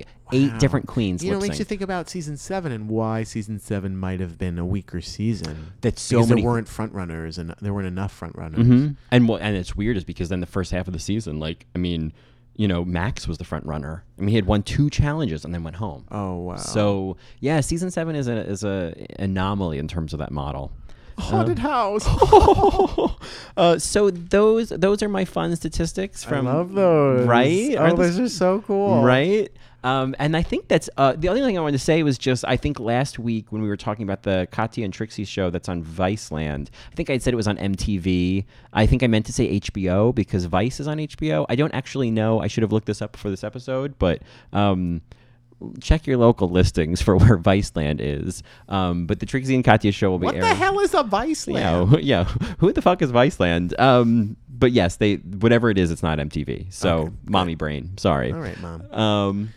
We should talk about very briefly what's coming next on All Right, Mary before we say goodbye. Yeah. I will say that season 2 RuCap is coming. It's happening. It is happening. We've decided that we are going to delve into season 2 just because it's so close to season 1 that I think it just makes sense for us to do it. Yeah. I'm kind of curious what we're going to find. I don't think that the Squirrel Friends have done it either, so I don't know if we're stepping on their toes. I think not. they did do season 2 already. So maybe we should listen to what they have to say too and kind of use their backlogs. That would be an interesting thing to Interesting comparison. Yeah. I listened when they recapped it, but yeah, I could kind of we won't steal from them, of course, but just kind of different perspectives, the things we saw or we agreed with. Yeah. But we are going to take a little interlude in the Interior Illusions Lounge from RuCap episodes for now. We're gonna focus on some other things, some movies, some drag movies, some drag queens that we want to get to know more about and want to share more about, and just kind of take a little breather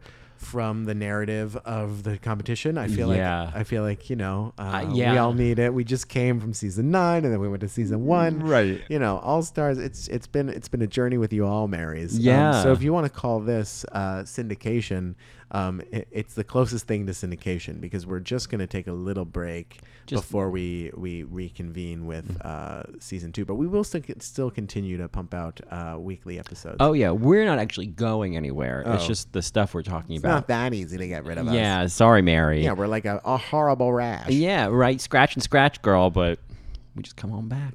Scratch and sniff. Scratch and sniff. Delicious. Yes. So we will be looking into some draggy movies. Yeah. And trying to find the drag in certain aspects of pop culture. Yeah. And we've got some mini features, and certainly if there's suggestions, if there's things you want to hear us talk about, hear our thoughts on, or questions you have, or whatever, send them our way. Yeah. And speaking of which, if you do want to send any suggestions or have any thoughts on this amazing reunion or anything of season 1, you can always reach out to us at allrightmarypodcast@gmail.com, or you can tweet at us or find us on Twitter at allrightmary. Yeah, and I'm just gonna keep sitting here and refreshing iTunes, hoping for some validation. No, but if you do feel compelled, certainly head over to iTunes, leave us a review, leave us a comment. 5 stars being positive, all very welcome. If you really don't like the show, you should just email us and tell us, and we'll work on it. Yeah. But yeah, anyway, just the obligatory plug. Thanks, Colin. Well, you want to take it away? Yeah, well, I think that is all we've got. Ella is settling in. I think he's done for the night. So I think we can wrap this episode up. So all I've got left to say till next week is bye. Witty catchphrase, you know what I mean? All right,